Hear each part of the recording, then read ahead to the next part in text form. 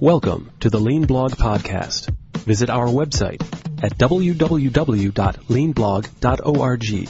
Now, here's your host, Mark Graban.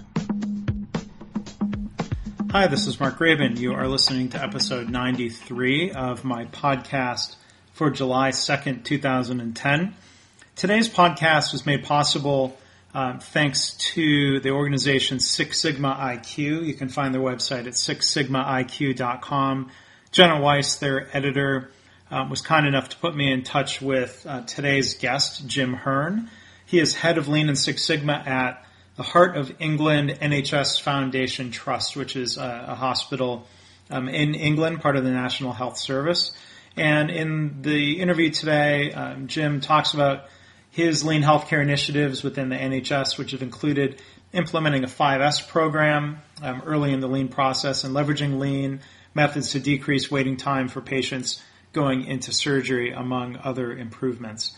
So this was originally recorded as a webinar for them in their BlogTalkRadio series. So the call quality, the audio quality is a little bit different than usual, not quite as good, but you'll be able to hear Jim talking about lean in the UK. So I hope you enjoy the podcast and the discussion. And again, thanks to SixSigmaIQ.com. Jim is a speaker at their Lean Leaders event in London, which is taking place next week, Monday and Tuesday, the 5th and 6th of July. I'm certainly happy to talk to Jim Hearn. Thanks for joining us for the interview today. Hello. You're joining us from the UK and the NHS, and happy you'll be able to share some of your experiences and perspectives from your work there. I was wondering if you could first introduce yourself and your current role within the NHS and maybe talk a little bit about how you transitioned from the manufacturing world into healthcare. Okay. Well, thank you, Mark. Yes, my name is Jim Hearn. I'm head of Lean at the Lean Academy at Heart of England NHS Foundation Trust. And we've been running a Lean Academy here for just about 3 years, probably about 3.5 years. Transition from industry. It was purpose. I chose to find something very different. I think the big appeal for me for the NHS was to really challenge my coaching ability and being in a position where I really don't understand the process. I'm not medically trained. So I got to the point with factories where it was quite easy. If the leadership was there from the top and people were willing to learn and wanting to make a difference, then I think it was quite easy to do this stuff in factories. So I was looking for a challenge, and the NHS was it. So it's certainly been that, but very enjoyable, and I've learned more about Lean and Six Sigma in the past 3 years than 3 years prior to that, which is good. Now, you mentioned the Lean Academy. Could you describe it? Is that a training program that you have, or what do you mean by that? Yeah, it's I suppose primarily it's a space and a team of people. We've got a great team of people, cross-skilled. Some people from industry, some people from pathology, some midwives, some nursing background, and we've got some people coming up through the organisation who previously were doing pretty simple roles and have clearly demonstrated an ability to do a bit more than that. So yeah, we're a team of people with a dedicated location, and within the location we facilitate improvement events, we train people, we've got an open course of training, where about 25% of the trust have been through some of the training we give, which is 2,500 people. And it's just a space that's conducive to doing all stuff lean, all stuff around continuous improvement. Okay. And, I often ask guests, especially when they come from the healthcare side, how they learned about lean, and clearly your introduction was in industry and the manufacturing sector. Yeah. So I was wondering if you could tell us how Heart of England got introduced to lean. Was that concurrent with you coming on board? Had they started a little bit before your time? I'm curious where the initial spark for that came from. Yeah, I was asked. I know one of the exec directors, and whenever I was at a party, I kept being badgered to go and talk to them. So one day I said, "Yeah, I'll come and talk to you about lean, Six Sigma and process improvement." as long as you show me around a hospital, warts and all. So I took a day's annual leave and spent the morning talking to their board, just as openly and honestly as I could. I didn't have any intentions of moving at that point. And then spent the afternoon looking around the hospital. And it was really interesting, some of these simple things that can capture you. I was in the first ever ward I've been in as a non-patient. And I said, do you mind if I look in your cupboard? And I opened this door, and inside this cupboard it was stuffed full of wheelchairs. Absolutely stuffed full. And I said, that's a lot of wheelchairs you've got there. And she said, yes, wheelchairs are like gold dust around here. Probably about an hour later, further around the hospital, I was in another ward, and I found another cupboard of wheelchairs. And again, the nurse said to me, yeah, wheelchairs, you've got to keep hold of them because there just aren't very many. And I didn't say to her, well, that's probably because everybody's hiding them in their cupboards. But it's a thought that went through my head, and it was that moment where I thought, we can do a lot of good work here. And so you're referring to the lean methodology of 5S, and I know from the work that you've done that 5S has been an introduction to lean, and it's provided quite a bit of benefit. So could you maybe talk through a scenario where, as you've been doing this work on board at the NHS, what types of impact you've had in terms of staff life at the hospital? Yeah. Well, after that first day with the trust board, they were interested and I was interested. So we decided to do one small pilot piece of work in one of the wards with some of the nurses and one of the housekeepers. And we didn't do the whole ward. We probably did about 50%. And we spent about a week with 2 or 3 people from the nursing team released for each of those days. We did the linen storage areas, the equipment stores, the food room, the food cupboard. We did quite a few areas. And at the end of it, we got our internal sort of multimedia team to come and do a video. And they videoed the housekeeper. And I think the thing that came across as most important was, and this is what the trust board saw and bought into, was that we've got a housekeeper who, prior to this, had been considered fairly negative, talking passionately about the work that she and her colleagues had done, about the benefits it had brought them in terms of saving time and being able to do more for patients. And that video was shown to quite a few members of the organisation. And that's what got the trust board involved.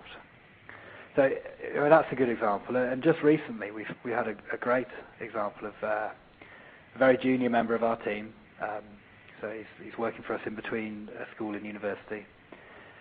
Worked with the receipts and distribution area, so it's a warehouse function.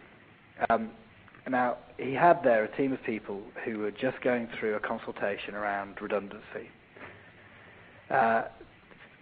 Folded arms, negative attitude.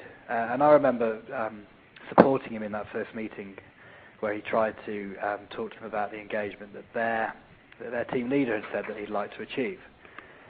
And we took them through 5S training, and that was pretty much it. And over a period of 3 months, with a little bit of support, but very little really, probably about 8 hours of support from anybody in my team, they've achieved absolutely amazing progress. In fact, their area's gone from being akin to one of those programs on television where the team come in and sort your house out, to being pretty close to what I would call a world-class warehouse. So it's that very simple kind of work that just changes people's perception of work and whether they have the permission to make a difference. And I think that's absolutely fundamental because, for me, lean is all about the respect for people. And when I talk about it, I say that the workers are your experts, and the workers being the people closest to the work, and therefore being the most expert and have done it most recently. And if you can't recognise that, then you cannot do 5S. So why move on to something more complicated, like just-in-time or total quality management or Six Sigma, if you really can't do these basic things? The problem I find, though, is quite often senior management don't want to realise that it's the basics that they've been missing. Mm-hmm.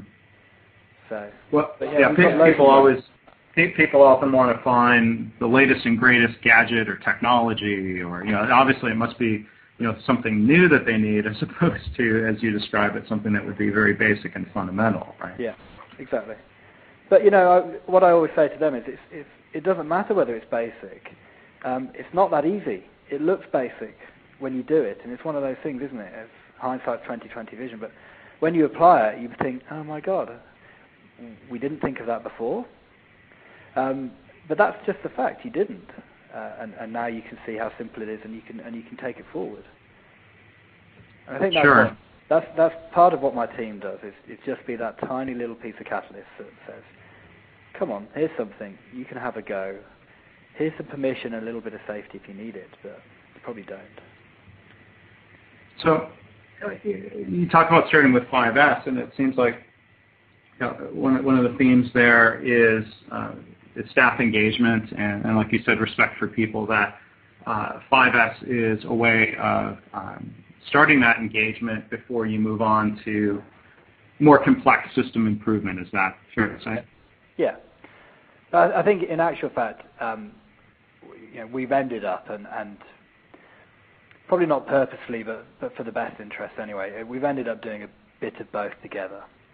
So the interesting thing about our trust is that we merged with another hospital, it's sort of co-located geographically with us, and they'd had some external consultants in doing some lean work as well, and they're a great company, and they did some good work, and they'd done the sort of the mostly typical pathway in the UK is of fractured neck of femurs, so broken hips, and they'd reduce the mortality on that pathway by about 40 to 50%, depending on how much covariates you remove.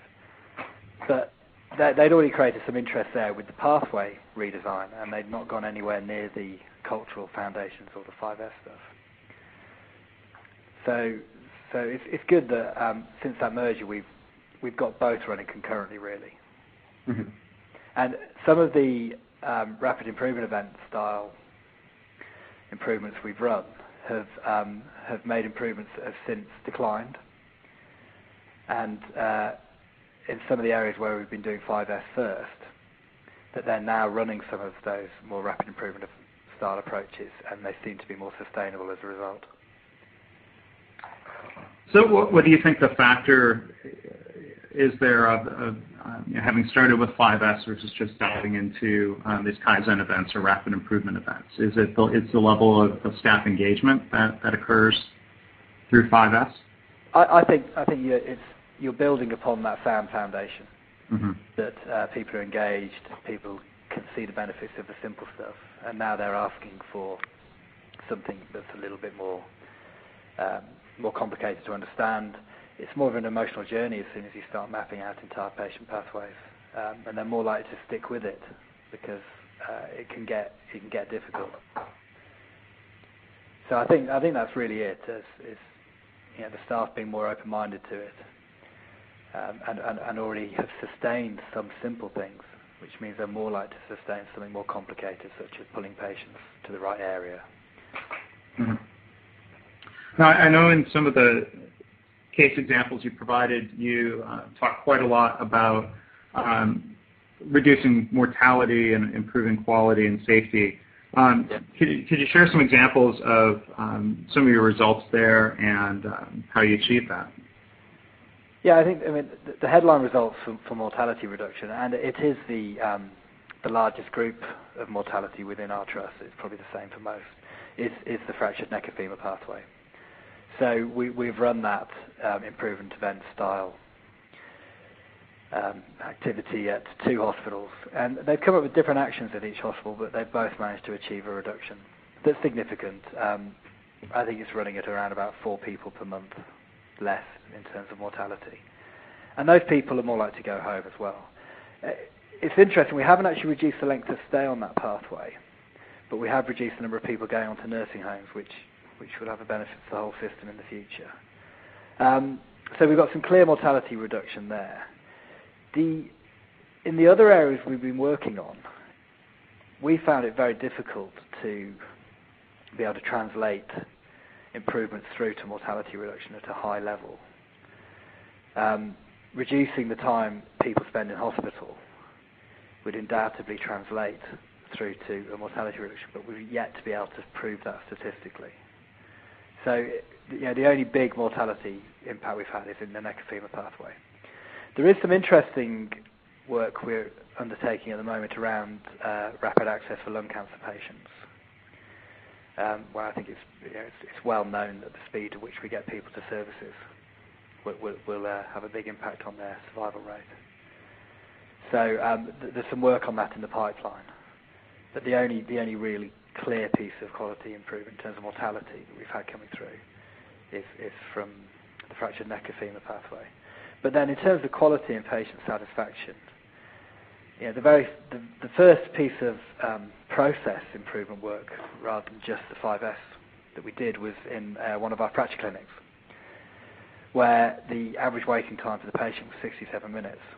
And we ran a pilot for a week, which was time-consuming to arrange. We didn't have the systems in place to run like this continually, but we manually planned a week-long clinic session with different times and a very different operating schedule, and we managed to run that with every patient waiting less than a minute. So it was a good case study, and the feedback from the patients was very, very good, and the data showed a big change. The problem we've been having with that is how to create a system where we can run like that continually, and that's needed quite a lot of IT support, which we are implementing in the next couple of months. We'll be able to review whether it carries on at that 1 minute waiting time. But a lot of the pathways we worked with ophthalmology around the number of visits patients have for cataracts, and I don't know whether you've studied an ophthalmology pathway, but the previous process was that you'd come in, and the consultant would verify that you do indeed have a cataract, and then you go away and come back for a follow-up appointment for your biometry, and then another follow-up appointment with the consultant to review the biometry, and then you'd get booked for surgery with a pre-op assessment appointment as well. So, working with the teams on that to understand why did the patient have to leave in between each of these steps. Could we schedule the clinic in such a way for it to be a one-stop shop? Mm-hmm. And again, that's something that's been put into place.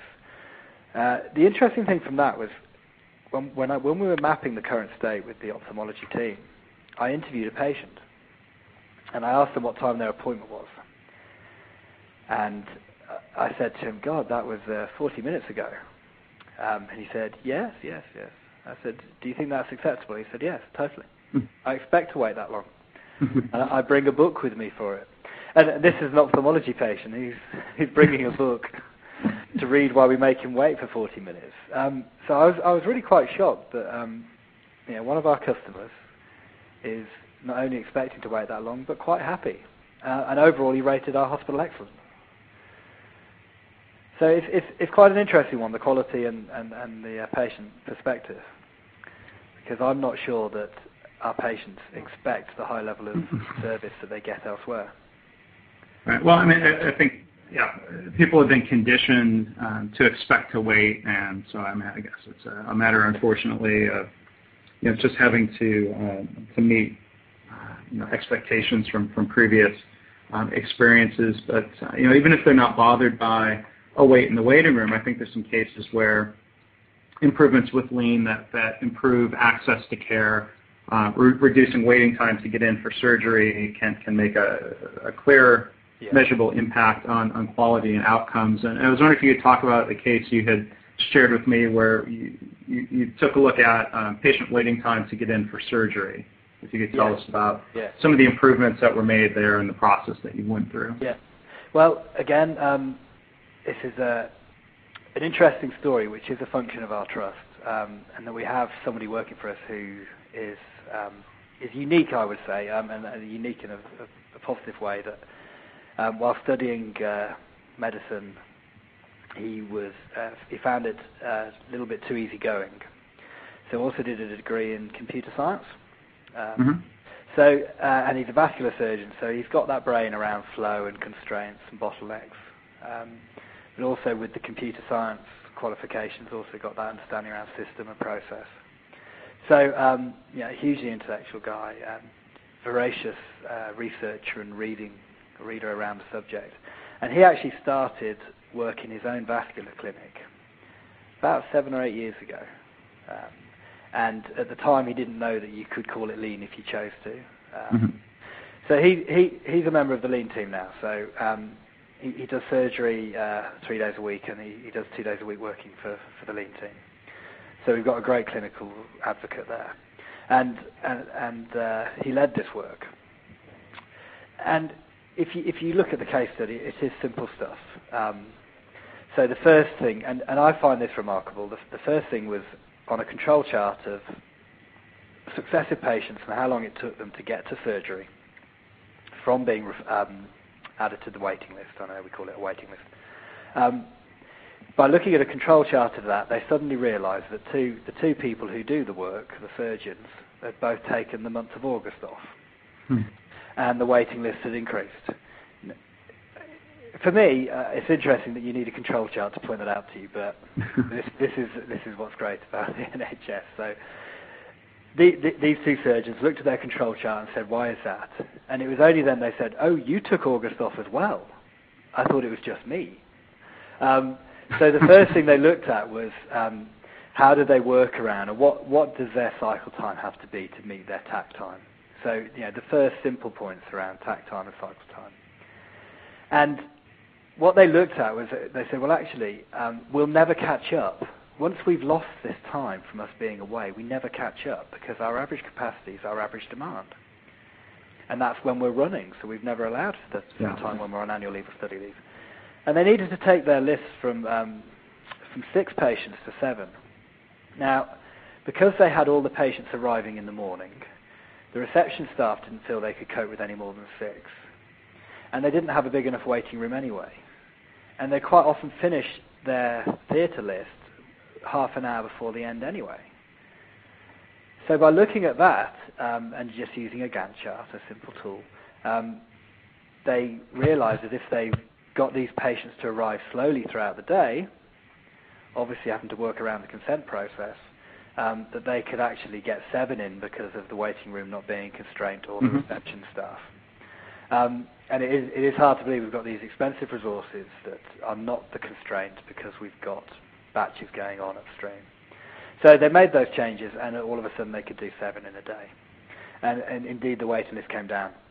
The interesting thing is they didn't stop at that because they were then achieving easily the national target, which is 18 weeks from referral to treatment. So they're achieving 12 weeks from outpatients to treatment. But what they decided was that they were running at around about 8 weeks, if I remember rightly. What they decided was that because their annual leave booking notice period was 6 weeks, they'd like the waiting list to be lower than that, so they wouldn't book people on and then cancel them. So they looked at their processes again within the theatres and made some changes to the way they operate, and then moved on to being able to do 8. And that's where they are now. They plan 7. But they can flex their cycle time to 8 if they need to catch up at any point. And they've been running like that ever since. I think that they're now operating at around about 4 weeks, which is quite an achievement. But led by a surgeon. So if you can get a clinical champion of that degree, then you'll do very well. Yeah.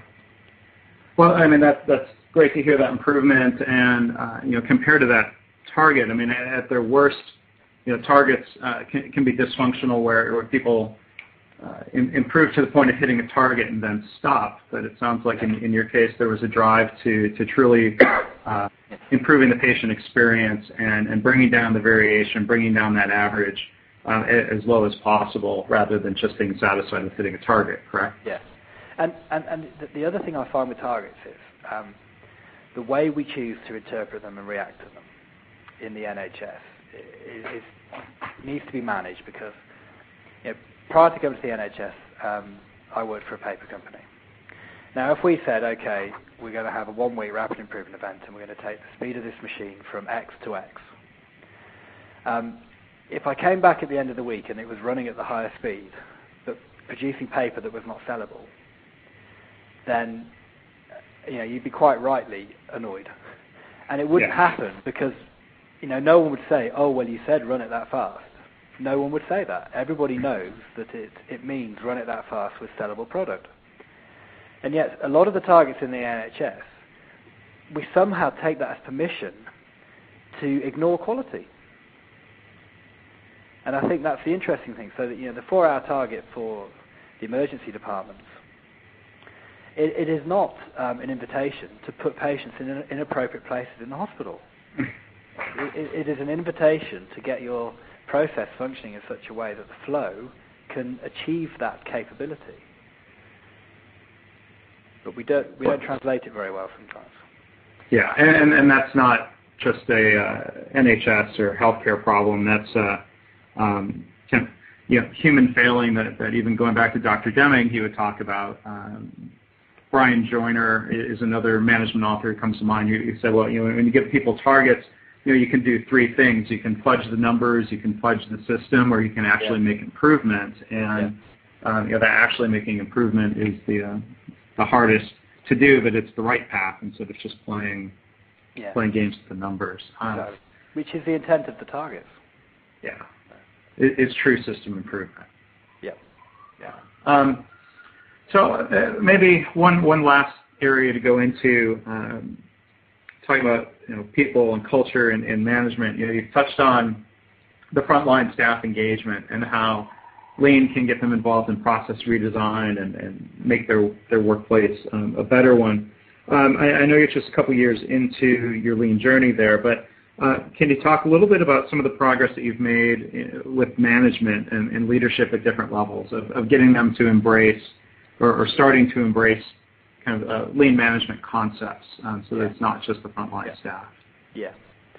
I tend to view it as 4 groups, really. There's clinical, consultants, surgeons, doctors, that group of staff.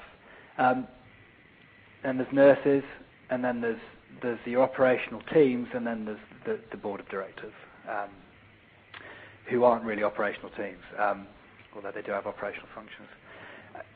In terms of the clinicians, they fit exactly your classic distribution of early adopters and naysayers. There are some people who are a couple of years away from retirement and aren't really that interested, and there are some people who really embrace it, and there's a whole raft of people in between. I mean, I had to remind myself of it being an achievement. About 6 weeks ago, I had one of our clinical directors who's in charge of cardiology, who 3 years ago sat in a room with me and said, patients who attend with chest pain and improvement of that as a pathway is completely inappropriate, and I'm not having anything to do with Lean. And after half an hour of discussion, we ended up getting nowhere. About 6 weeks ago, we finished a current state map of the cardiology process, and he stood there and said, it's been a complete revelation to me. I can't believe that 3 years ago I didn't want to do this, and now I can see everything that's wrong with the service and our action plan, and I'm going to deliver it. So that's an interesting case of some movement away from some of the naysayers. But they're a good group. If you talk to them about quality and patient care, then they will act in exactly the right way, and they care about that. If you come to them and talk about money and benchmark them against other people and other organisations in terms of efficiency and productivity, then it turns them off completely. Right. So that's a simple thing. Talk to them about quality. And have faith that the money will come out of that and be able to translate it for finance, which is the bit I'll talk about in a bit, the board. Nurses are passionate people who've come to healthcare because they care about patients. And we have put in systems and workplaces that take them away from that care. If you help them put that back, then they'll be completely 100% behind you. So again, I don't have any problem with the engagement there. That's working well. I think operational people is where it becomes tricky, because I don't think we have been training and developing the leadership skills of our operational teams well enough. Yeah. And I see a massive skills gap. In fact, just putting a filter into Excel can scare some managers. Other managers are great at that, but talking to a group of people and with a presentation might not be up their street. So, I mean, that wide gamut of skills that I went through in my industrial training and my experience is severely lacking in the NHS. And I think we could put a lot of effort into developing their skill set. And that's where I have to frame Lean internally to say we are not here to do process improvement for you. We're here to give you the skills to be able to do it yourself and coach you through that. And then when you get to the board level, I do find that there's far more focus on money. Well, not far more. I mean, there is a heavy focus on money, and quite rightly, at the moment, the NHS has got a huge black hole in its finances. And any other organisation would focus in on the money. But what is easier and clearer is the translation of quality into cost. So a good example of this is our number one metric for theatres is utilisation. And we consider utilisation to be when there is a surgeon in the theatre, not when there is a patient and a surgeon being operated on in the theatre. So if I'm a surgeon and I want to get 100% utilisation, I just turn up when I'm meant to. Yeah. So as soon as we start working with surgeons to do more cases per list and remove the waste in between and the setups and everything else that you do, it doesn't show up in the metrics. And I think that's the interesting bit, where the translation of operational performance from the board and to the board is tricky. So there's this big mismatch, and I think goal deployment mechanisms would be hugely valuable for people. And it's getting to the point where you can suggest that and influence it, as well as having some decent cost tree drivers around, working capital, what's the true cost of inventory, how much does a bed day cost? I'm yet to get clarity on the answer for that. Different people have said different things over the years. How much does a minute of theatre time cost? And whenever I do these translations, I say that currently we don't measure the right thing. We're not measuring the value-added component. As soon as I put the measurement of the value-added component in and translate it for you, I get people saying, well, I'm not sure whether you've done that correctly. I'm not sure whether I believe it. Right. So it's quite an interesting period where I've got a lot of case studies of good work and clinicians and nurses and a good group of the operational teams all appreciate what we're doing. But because of the metrics of the organisation not really focusing on value added, it's hard for me to highlight the benefits in terms of money. Sure. Which is an important role, carrying out that translation. So it's a big area of work that I think anybody going into lean in healthcare needs to consider at the very beginning. I never considered it to be an issue. Right. And it's only when you get under the skin you realise that most of our metrics, I assumed that our utilisation metric would be the same as you'd use in a factory. So when we start making changes to theatres and it doesn't show up in the utilisation metric, I'm scratching my head thinking, I wonder why that is. And let's find out of how we actually measure it. Yeah, well, that's an important lesson and a good point. I appreciate you sharing that. So I think we'll have to wrap up for now, unfortunately. But Jim Hearn from Heart of England NHS Foundation Trust, thank you for joining me today, sharing some of your story. I know there's a lot of work that you're doing. Maybe we can get together another time and do a follow-up discussion. Okay, thank you, Mark. I would love to. And good luck to anybody who's trying to do this in healthcare. Okay, thanks, Jim. Okay, thank you, Mark. And thank you, Mark and Jim, for coming on to our program today. To access all Six Sigma IQ's Profit Through Process podcasts, along with articles, columns, interviews, webcasts, blogs, and information on IQPC events, visit www.SixSigmaIQ.com. Thanks for listening. Thanks for listening. This has been the Lean Blog Podcast.